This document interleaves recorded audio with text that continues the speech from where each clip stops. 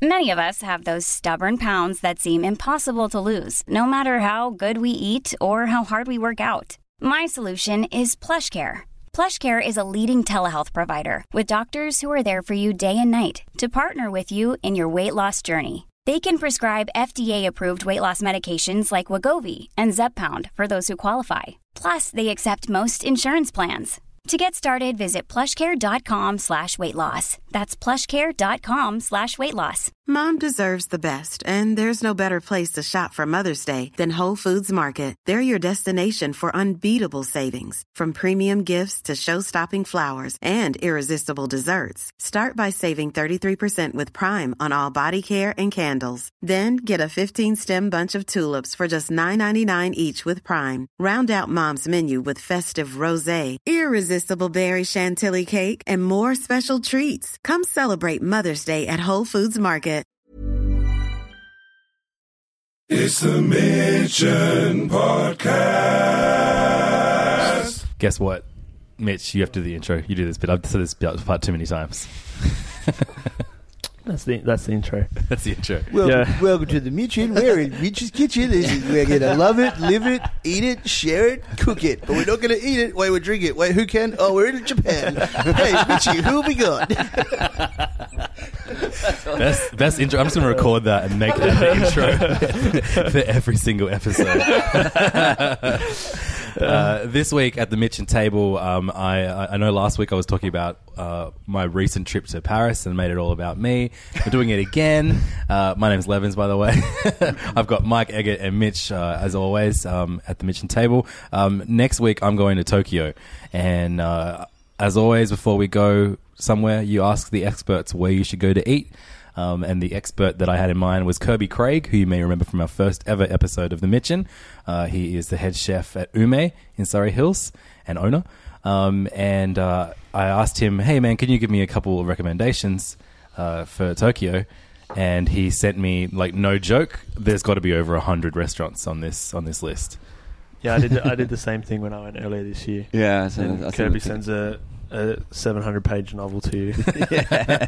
And then with no directions. With no directions, no kanji, nothing. It's just names names or anything. Just names. You don't know what's what. And you have to translate yourself. And for a super modern country, it's like impossible to find places. Oh, Google Maps is the fucking worst. It's the worst. It just takes you to like a building, but there's that's it. And you're like, well, that's fine. So it's like knock and run on the other side, and it's like 7 floors up, and it's like in like kanji that even like my girlfriend who's Japanese can't read. Or because it's like there's like 1,000 types of kanji, and there's like this kanji that's specific to that chef's family, and you're like asking everyone and no one knows. Then you finally find it and you're late, and they just look at you like you're a jerk. And the worst part is that the Japanese people are so helpful. You feel guilty asking because they will come on a journey. Yeah. So like last time we were there, we were like, oh look, can you help us find this shop? And we showed them the kanji, and they're like, 8 people get around, and then this poor girl, literally 25 minutes, was walking us around this one block, and we were like, just go. Yeah. Just please go. You're probably busy. Convenience but they won't do it until you find... Yeah. They come out of work. They've come out of work and walked us through to the restaurants and stuff, and like, they're very helpful. But Google Maps and it's just shit, because they don't have street names in Japan. Yeah. Is really hard. So you're like, okay, where is it? And people just use laneways off and little things. So there's just... there's no street names, so people just like it's usually buildings have names. Yeah. So, but Google Maps doesn't really work that well, so you've got to like use landmarks, but then it's like, what if the landmarks have changed? So it's kind of like, oh, it's next to this 7-Eleven, next to this like Moss Burger, above that. So the best bet is to like find someone that went there before and ask them. Yeah. Like we went to Sushiya. Yes, because it's really hard to find. Clayton had been like a month before. So he was like, okay, send me a picture of it, send me a picture of the laneway. That's it was good. like, la, la, la, la, and like we found it straight away, so it was easy for us. But how did Clayton find it? He struggled. He did the wandering around and looking. He gets lost going to Automata. Yeah, he really struggled to find it. He was like, bro, you'll never find it, Like, leave like 3 hours before your booking so you can find it. And we were like... straight there. Yeah, so, mad. Yeah, that's a good idea. Take photos. That's half the fun of being in Japan too. Just walking around, and being in Tokyo is just walking around. And it's one of those few moments where you're really glad that those extremely oversharing food blogs exist. Where they're like, this is a photo of the street on the way here. Yeah. And here are 10 different shots of the shop front from every angle imaginable. Here's the train station that we caught the train from. Yeah, Like, and you're like, brilliant. thank you so much. Basically, Simon Food Favourite should move to Tokyo. Give a baby Chino review. Yeah, give a baby Chino review the glass of water.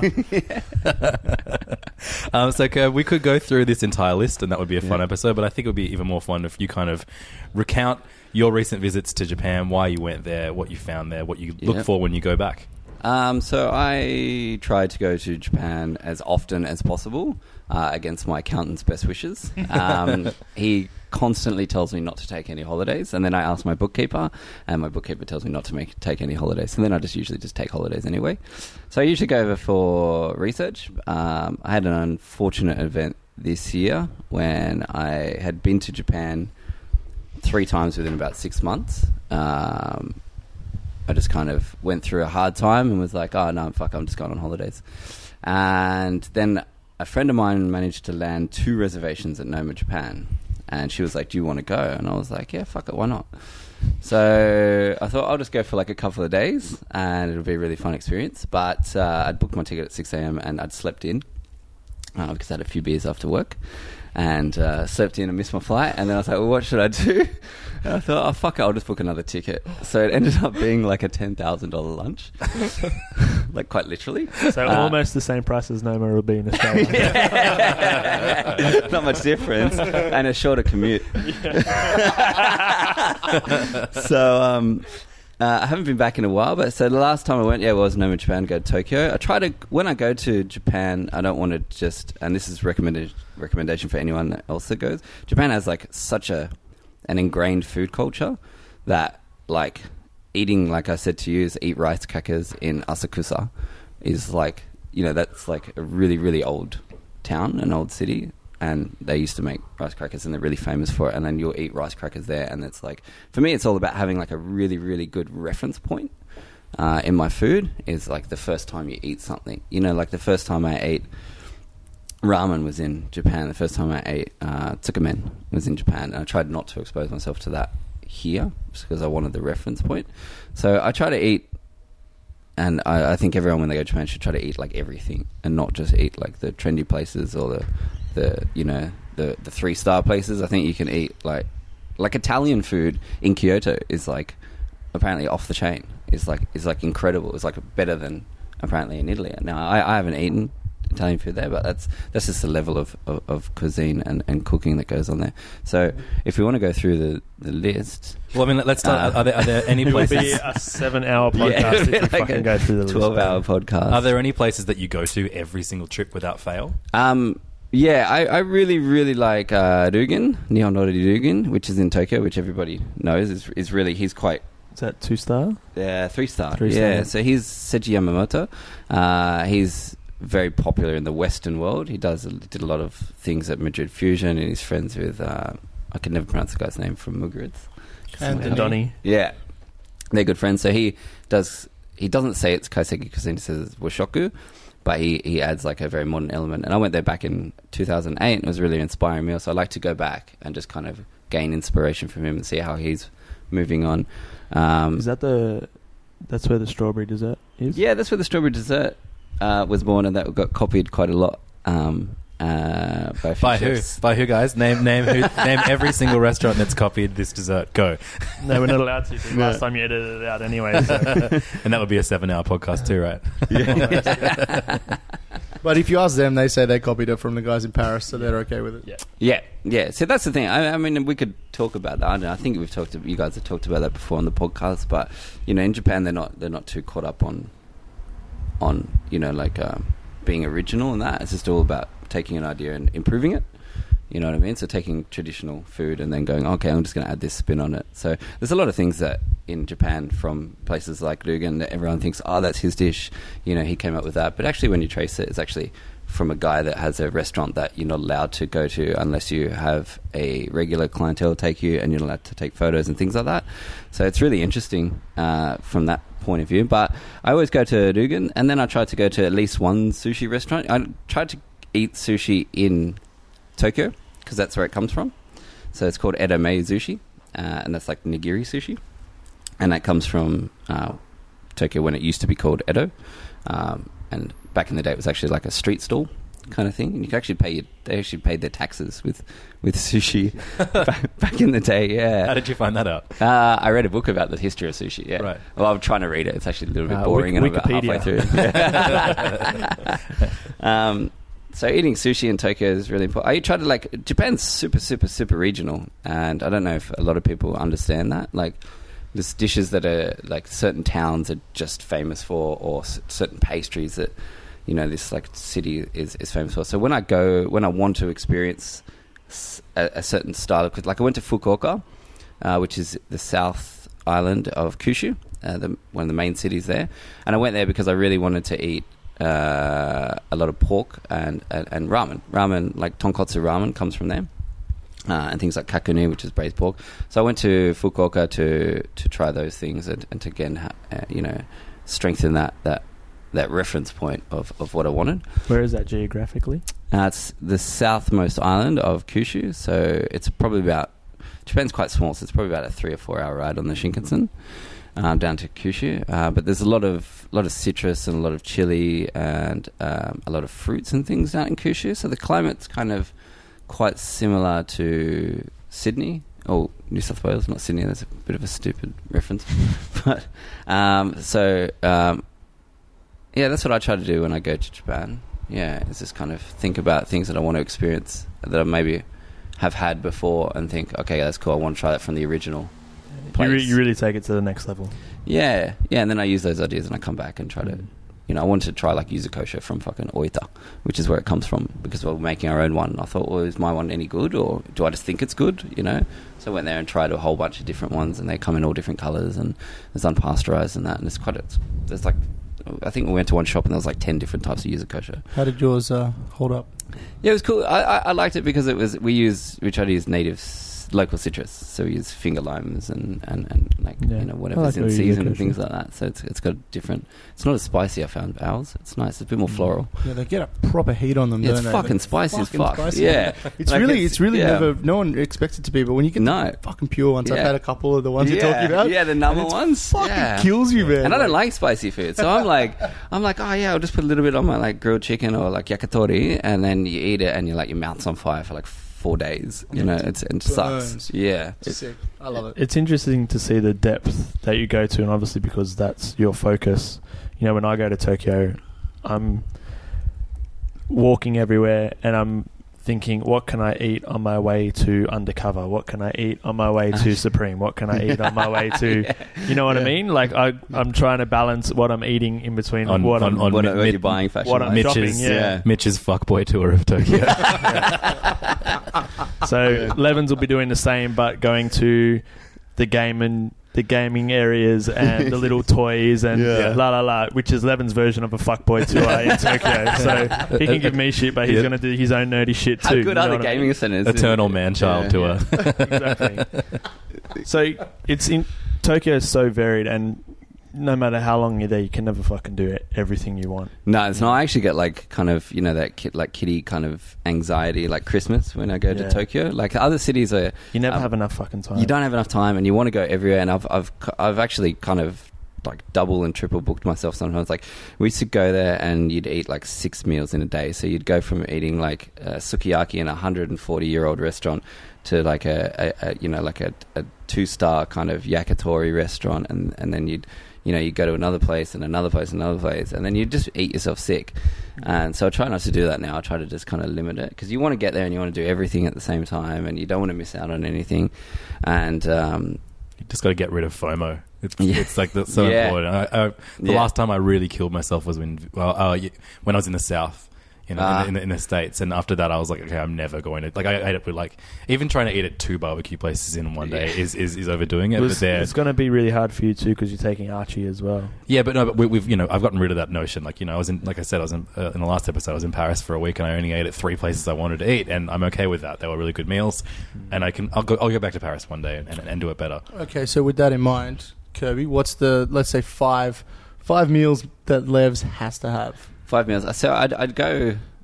You'd want to balance. So I think he's got a baby. Keep baby in mind, because they're not that. No, they're not child friendly at all. I can say that now. There are places that are child friendly. That's what I was saying about the scope of dining. You can dine out in Japan for like $2, and I want to make this point to anybody that's a restaurant goer that's listening, is when people compare Japanese food here to Japan and say that somewhere's expensive, at the top end of Japan, the 3-star places are the most expensive in the world.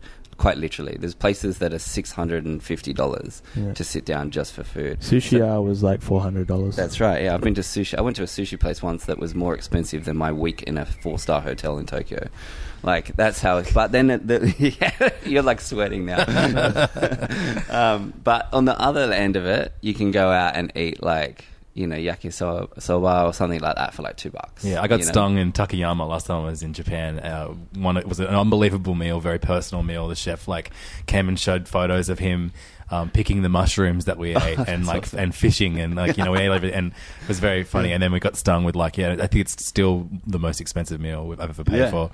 And we didn't realize that until the bill came. Oh, right. Okay. That's okay. Sometimes it's going to be expensive, and you just got to go with it. Yeah, fuck it. YOLO. Yeah. $10,000. So I would say definitely do one. I really like kaiseki rori, which is their, traditional cuisine. That's really interesting. It's really natural. So I would choose one of those in Tokyo. There's a bunch of cool places on this list that you could go to. One, definitely a sushi restaurant. There's...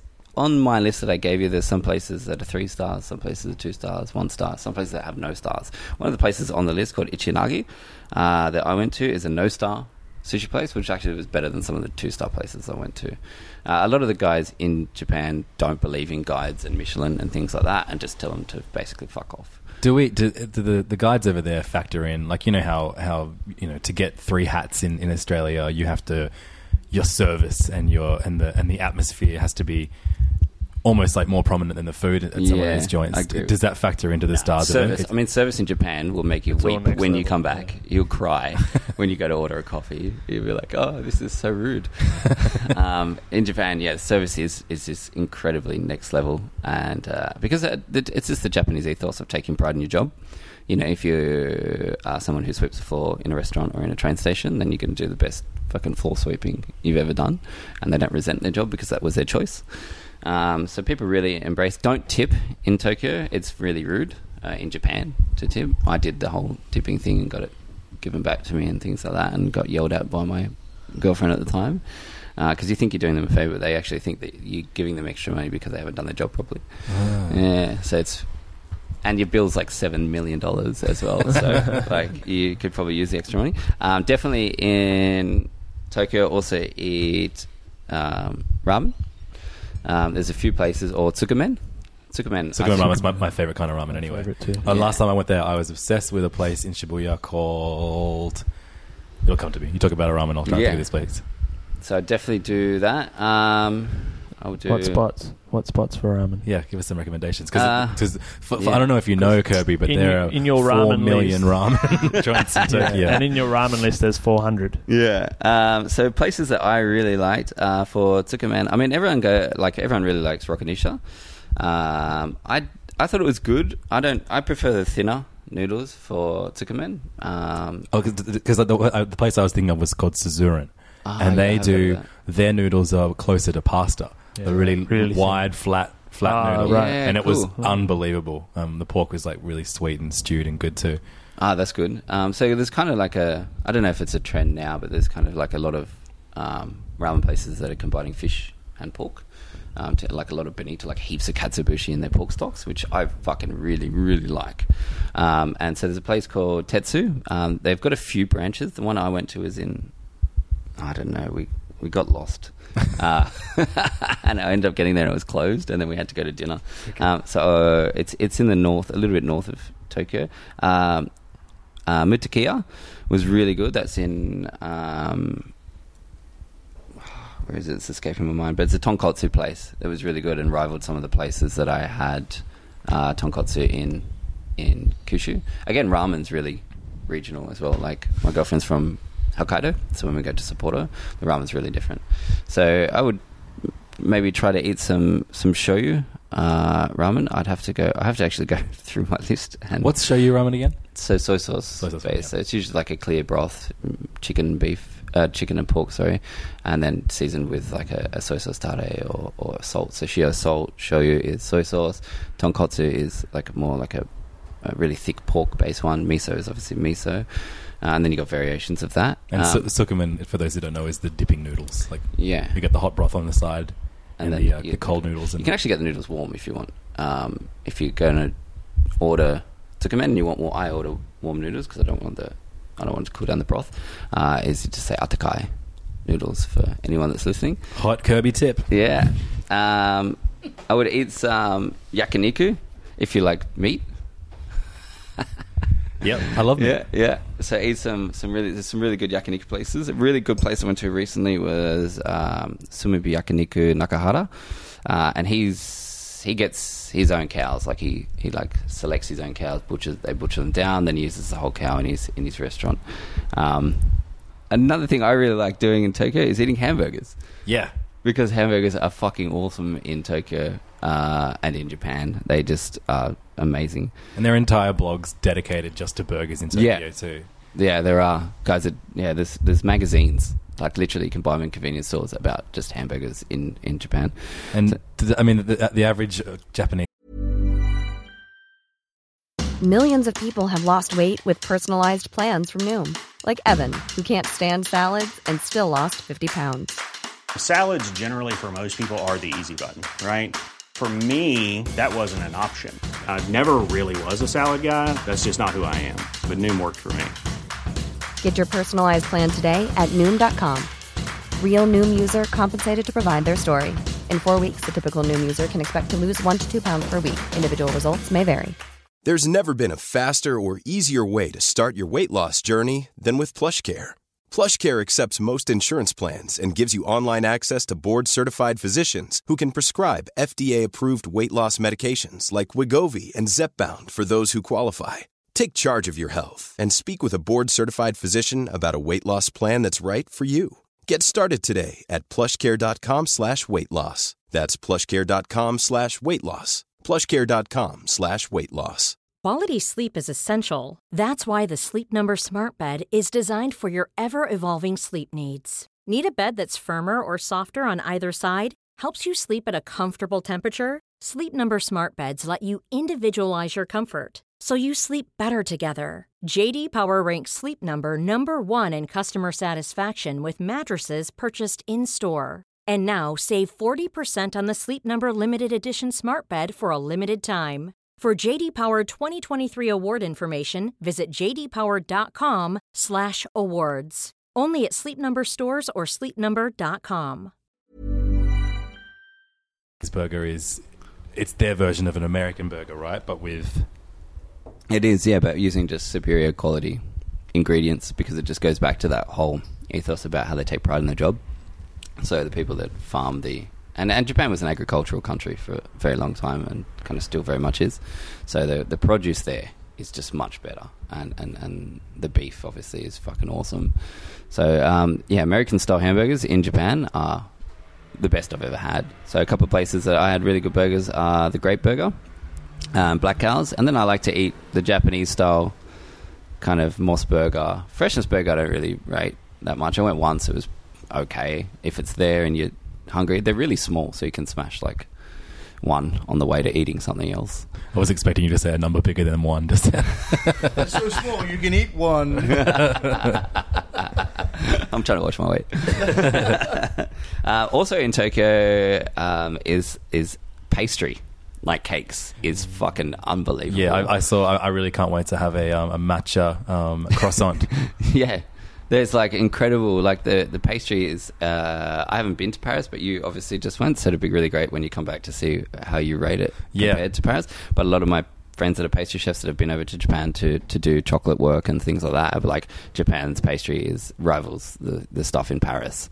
And so like going to the department stores and just walking around and just buying like these little cakes is fucking really, really fun and really cool, and just blows your mind that the amount of detail and technique that goes into them, which is not something you would expect in Japan if you've never been there, is to eat French patisserie better than all stuff that rivals the stuff in France. Yeah. When the ethos is to do something at the best of your abilities, that's when pastry is going to, that's the right thing to choose. Yeah, definitely. And there's a lot of cool other shops as well that I would recommend you check out, which is like they have like everything's really specific in Japan.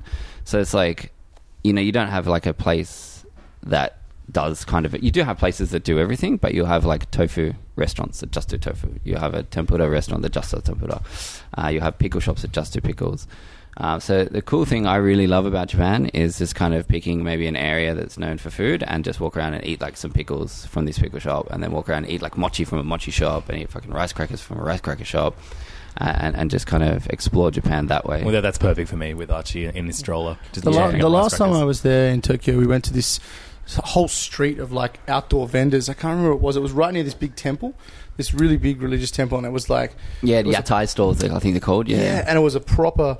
like loose, everyone was crazy. The food was sick. It wasn't strictly Japanese food though. Like it had some of them do like pad thai and shit. Yeah. And I think you would fucking love it. So if you can tell them where that place is, I'll figure out where it is. It's so I kind of know what you're talking about. And the kids can sit outside because it's all outside. You basically sit out, and it's like shop after shop with these little almost tents. Yeah, you know what I mean? Like just little stalls. That sounds unreal. Yeah. And the temple's beautiful because it's like this enormous temple. Everyone goes and lights candles and does all the thing. And there's actually little markets there and stuff. I think that's actually Asakusa. Yeah. That sounds much where more. the rice crackers are and stuff like that. Yeah, which is like cool. literally around the corner from that temple, which is a great tourist like trap, is this place, and you just get so loose and like you just get really pissed and the food is sick. I still remember I had this pork knuckle dish. It was off the chain. Oh, that's mad. It was so fucking good. And when we ordered it, the lady came out, the only one that would like try to speak English to us, and was like, "You won't want this." She was pointing to her knuckles and her feet, and like trying to do the pig symbol with her nose. You want me to punch you because you stink? I was like, "Bring it on!" Like we want this. So the food was awesome. You would have a great time there. Is that a common occurrence? The going, I'm serving someone white. They don't necessarily want this very Japanese confronting dish. Yeah, I can. Yeah. There's a few restaurants that actually have foreigner menus, like gaijin menus. I don't want to use the word gaijin; it's quite a racist term.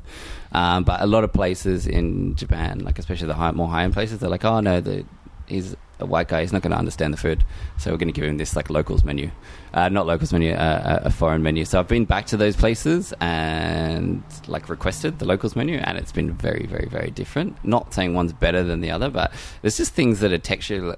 Probably challenging for some people, like super chewy fish, or like I got served like whale's tongue once. Well, in a restaurant. It's the purity and that we're looking for, and that's what they're trying to avoid. And like we got into this debate. It was like very friendly, but I actually, to get the real stuff, I went online and found photos of myself like as a chef and proved to them that I was a chef that from you can Western handle culture, it. and then they were like, "No fucking worries," and they brought it on, and we were eating all sorts of weird shit. It was so good. I mean, it happens here in Sydney. I've been to a certain ramen shop in Chinatown, and I've been there by myself and gotten ramen. Then I went with a Japanese girl, and she ordered, and then they were like, "Oh, is he going to be okay if we do the Japanese version?" I was like, "What, you guys do a fucking Japanese version?" And I got it, and it was just like a bit less seasoned because they just assume that all we like is salt and soy sauce and mayonnaise. Yeah, so it's maybe you could like dress up in like some chef clothes, and we could take a photo, and then you could like have it as your like wallpaper and be like, "I'm a chef." Never. I'm sure there's a photo of me in an apron at some point in my life. I love one of my favorite experiences when I was last in Tokyo, which is like coming up to like 8 years ago now. Oh, right. 6 years ago. Was eating yakitori in Ginza in that the train station where there's just all of those little spots that do just cooking every piece of every part of the chicken over coals in the street, and you just drink copious amounts of beer, eat a bunch of heart skewers and meet Japanese businessmen. Yeah, yakitori is like one of my favorite things. And in Tokyo, they have a couple of places that are just take it to that next level, which I've put on the list. Yeah. And they're kind of counter style, almost like if you can picture like a sushi counter, but they do yakitori, and they serve you like one by one. Yeah. And you can eat like things like little baby sparrows and things like that, which is apparently really cool, which I'm still trying to find if certain places do it. But that's the great thing about Japan is they get this, like, you have chicken sashimi or rare, and they will ask you, like, are you okay to eat rare chicken? You're like, yeah, fuck yeah. Yeah, because the chicken is so fresh. You know, it's not been frozen or sat in a fucking truck for 7 days and come to you and, is just sitting in its own piss. Like, they probably killed that morning, or the day before, and then brought to the restaurant. So eating like rare or raw chicken is kind of cool. When I had chicken sashimi, I couldn't. Because I heard you could do it, and that was all I wanted. I'm like, I've got to try it. And like, there was a small amount of like, oh my god, I can't believe I'm about to do this. Yeah, because it's ingrained by your mum, right? Hey, yeah, absolutely. Like, and by those countless like today tonight salmonella scares. This is how it happens. If you leave chicken out of your fridge for 1 minute, you'll die.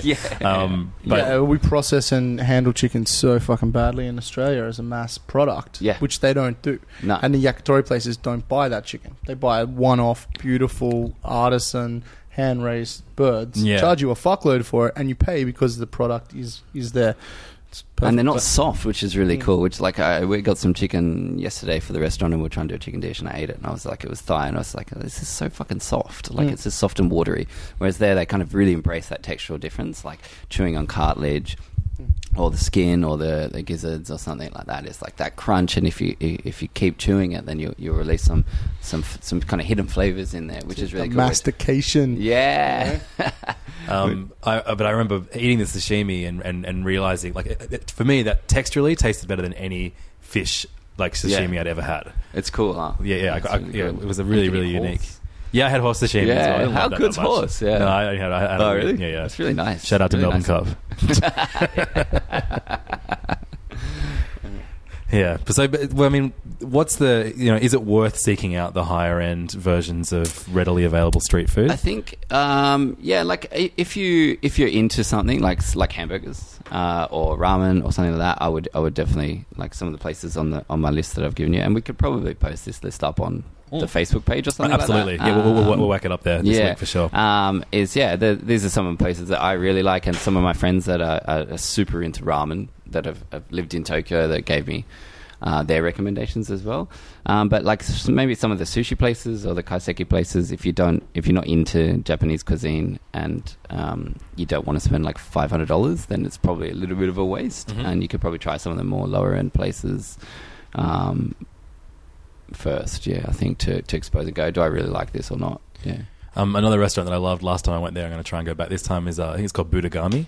Budagami, Budagami, and it's the so I thought it was okay. I didn't think there's another place I put on the list called Katsuzen in another place. Budagami is nice. They make their own panko, but I found it quite, like, it's really good when you eat it, and they get amazing pork. But I just found it quite greasy. Yeah, well, I mean, when I think I got one that was like a piece of pork fried, and the pork itself was like 90% fat. Yeah, so I it was. That. I got like 80% and you cut, you bit through it, and like a bubble would pop in your mouth, and that was unreal. Yeah, like, that's really cool. So, like, to describe it sounds pretty foul, but it was actually like Budagami and Meizen are like the two most well known. There's another one called Katsuzen that has a star that I went to, which was really good. It was just, I found it was the same level. I just found Budagami just a little bit greasy. Like, it was kind of really nice on this side, and then you kind of, like, as you're eating, and you got your soup and your pickles and all that, and then you kind of get through, and then it's really personal preference. It is personal. John Long loves Meizen, Johnny A loves Budagami. So everyone's like, "No, this one's my favorite. This one's my favorite." Katsuzen has been my best one I've had so far. I fucking love tonkatsu. Yeah, of course you do. I mean, it's impossible to not love. What's not to like? Yeah, I mean, first time I went to Japan, and I was with my. I'd never been to Japan, and my girlfriend at the time took me, and we went to Kyoto, and she's like, we'll go to a tonkatsu restaurant, and I was like, 25 or something, and I was like, wow, there's restaurants that just do tonkatsu? That's amazing. Can you get decent tonkatsu in Sydney? No, you can't. It's fucking shit. I was really, really hoping. I was like, I don't know. We're going to do it. Actually, next week or the week after. I'm just lazy. We were playing around on the weekend at home with it, and we played around. Like, I think a year ago, I posted something on Instagram about, I'm going to do this soon, and so I was like, oh shit, that was a year ago. I should probably fucking do that, because it is really fun, and it's so badly interpreted here. Like, we do have fairly decent, like, representations of other Japanese Yeah, dishes in sushi's Sydney. getting better, ramen's getting better. But even the yakitori at Chaco is pretty good, and there's a few other places. Yeah, it is. They're really good considering they're using Australian produce. But and like some of the pork we have is actually pretty good. Yeah, like really decent. So we're gonna try it. Just check. That's so good. Wait that's the best news. I don't know. I'll say 2 weeks and then it'll be like another year. But the pork they use at Budagumi, at least, amazing the pigs are massaged, right? Like in the I've heard that. Yeah. I can't say you didn't get out there. We didn't fact check. With them? Yeah. Budagumi is good as well because they have an English menu. Yep. Which a lot of places in Japan don't have. If you're not sure about anywhere that you go in Japan that looks kind of fancy and you just don't care about how much it's going to cost, to say omakase, and they'll just give you the best. That means the best of what they have. Cool. Which is really cool. But some places have English menus and some places don't. I love the tonkatsu, tonkatsu. Sorry, how you get you have that really really fatty deep fried bit of pork, but then you also get like a massive mound of perfectly fine shaved cabbage. Yeah. And the sauce, what kind of sauce they use again? It's tonkatsu sauce, but a lot of places make it themselves. We actually made it. Is it? It's a combination of like vegetables. It's Worcestershire sauce, but there's a Japanese version called Usta sauce, which they've just taken like Worcestershire sauce and made it their version, which is really cool. And then it's like tomatoes and tomato paste, and we actually made it from scratch one time, which was like it was just a fucking nightmare, and it took about 3 weeks to ferment it and shit, and it was just horrible.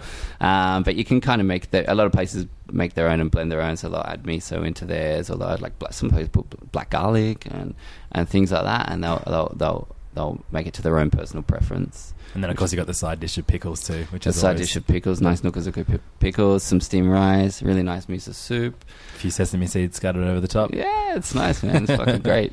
Yeah, and it's all like $30. It's minimum wages are very different in Japan. It's about half. Right. Yeah. So that's why it's cheaper. Man, I'm excited. Was there anything else notable that we should talk about on that list? I think we kind of nailed it. There's a few soba places. I don't really do too much soba. I love soba. But the best soba I had was in Kyoto. We're not going back to Kyoto this time. That 400-year-old samurai restaurant. There, and I remember they did it was like breakfast soba. Oh, and cool. And then they had they also did like deep fried soba and even like soba sushi. Oh, really? Yeah. How was that? It was pretty good. I love the taste of buckwheat, so that's a good vibe. That is a good vibe. So how many of these places do you actually think you're going to get to, Levs? I reckon. I've got 11 days there, so I'm going to say 11. It is going to be. I think as I said earlier, just going to remove that FOMO and just know I'm going to go back to Tokyo one day. Have you got Brando's spreadsheet as well? No, I mean that's the thing. I'll definitely ask for that too. He's offered it too. That's the beauty of somewhere like Japan, because everyone goes to Japan at some point. Everyone has their master list of the best places to hit up. So, and there's so many restaurants that it's not everyone goes to the same places. Yeah. So some people go like this area or stay this area and have recommendations from their friends that are from there. The only thing with the higher end places is they book out really quickly. So I doubt I'm going to go to any high end places because them and 2-year-olds don't really mix very well. No. Yeah. The funny thing was given how much there is to do in Tokyo, when I booked flights through a travel agent, he was like, really? You want to just spend this whole time in Tokyo? You're not going to get bored? I'm like, I'm pretty sure of all places in the fucking world, Tokyo is the place where you're not going to get bored after just 2 weeks. What a sick travel agent. Yeah. It's like, you want to go overseas? What the fuck? Yeah, I know, right? Just stay home, it's Shut cheaper. Up, idiot. Yeah. We went to Tokyo last time on the back end of a trip, so Pimbo had to go overseas, and we were doing the whole classic trying to stretch out a holiday where you have no money. Yeah. And so I was looking for accommodation, and I found this place in Shibuya, and it was a three bed but 1 room, and we were like, oh fuck it, we've got 5 nights, and we were trying to just save money. It was super cheap. Anyway, we get off the train station, wander around the place trying to find the hotel, and it's like, fuck, this is not going well. Anyway, we wander into the red light district, right? And it's just hookers everywhere.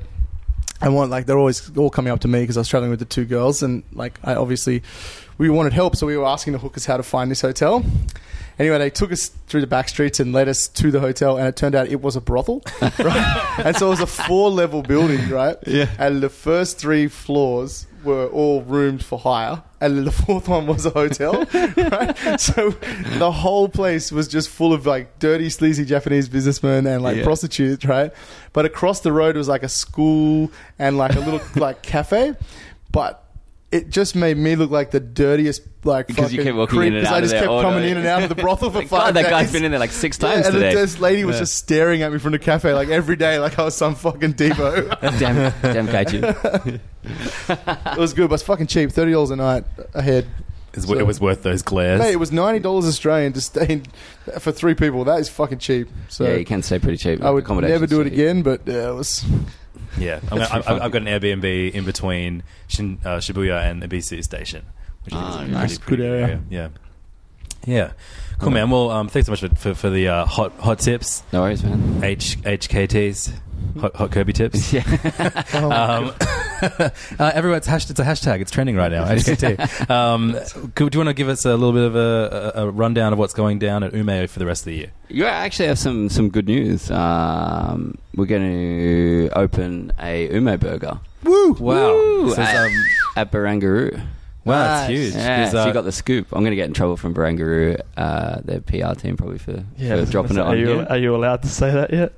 You can do the bleep. So yeah, that's going to happen next year in September. So That's huge. down on the waterfront. Yeah, and you've that's been gonna be running cool. the burger pop-up. Next year. Yeah, next That's year. sick. Because you've been running the burger pop-ups every one Sunday a month. That's right. Yeah, maybe. we do it like every 3 months, yeah. maybe. Whenever I feel like it. Whenever I'm like lazy, not lazy. It's a enough. lot of work. It is. You think it's like, it's gonna be easy. We'll just do a few burgers, and then you're like, oh shit, I got to do like Because you do 100. everything, yeah? Yeah, Like we from do. Scratch, like We breads. don't. No, we get textbook to make the bread. Yep. But yeah, we make we were mincing the beef and then making the patties and crumbing everything. So we're doing one on the 22nd of November, then another one on the 13th. Yeah, Big. So, and then Are you changing the menu each time? Not really. We've kind of gotten to that point where we're kind of happy with what we're doing, and then just kind of we might do a couple of specials and things like that. I think you're going to do a guest one, aren't you? Yeah, I'm going to try and do that with you before the end of the year, so that'll be fun. Yeah, cool. Haven't cooked burgers professionally in a long while. You said you just miss deep frying shit. Yeah, absolutely. Yeah. I mean, I'm used to deep fry anything in that kitchen. And what about? And then you've got obviously the katsu coming to the menu. Soon, Yeah, so we're hopefully. going to do a tonkatsu set soon. So it'll be about the $50 price point. But we'll do it Lunchtimes, or? it'll be lunchtime, just a lunchtime thing on a Saturday. Just 10. We'll start off with obviously like 10 portions, and then if people actually like it and we sell out, then we'll keep doing more. So keep your eyes on Instagram for that. And what is that Instagram?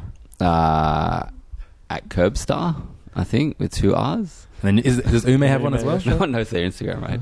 Huh? Ume does, but never use I don't cross promote the burger shop one. So Ume is at Ume Restaurant for our normal, regular restaurant kind of updates and new dishes and things, which is a bit more high end. But for hamburgers or tonkatsu and things like that, is just hit my Instagram. Easy. Yeah. Easy. Sick. Man.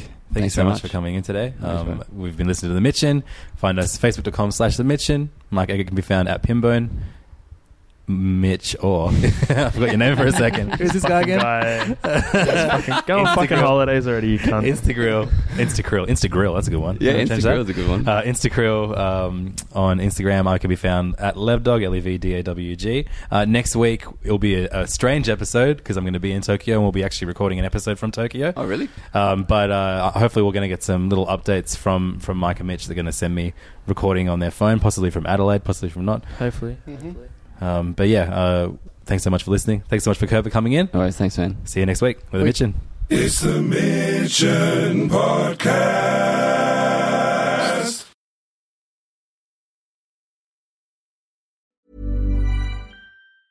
A lot can happen in 3 years, like a chatbot may be your new best friend. But what won't change? Needing health insurance. United Healthcare Tri-Term Medical Plans, underwritten by Golden Rule Insurance Company, offer flexible, budget-friendly coverage that lasts nearly 3 years in some states. Learn more at uh1.com. Hi, I'm Daniel, founder of Pretty Litter. Cats and cat owners deserve better than any old-fashioned litter. That's why I teamed up with scientists and veterinarians to create Pretty Litter. Its innovative crystal formula has superior odor control and weighs up to 80% less than clay litter. Pretty Litter even monitors health by changing colors to help detect early signs of potential illness. It's the world's smartest kitty litter. Go to prettylitter.com and use code ACAST for 20% off your first order and a free cat toy. Terms and conditions apply. See site for details. Even when we're on a budget, we still deserve nice things. Quince is a place to scoop up stunning high-end goods for 50 to 80% less than similar brands.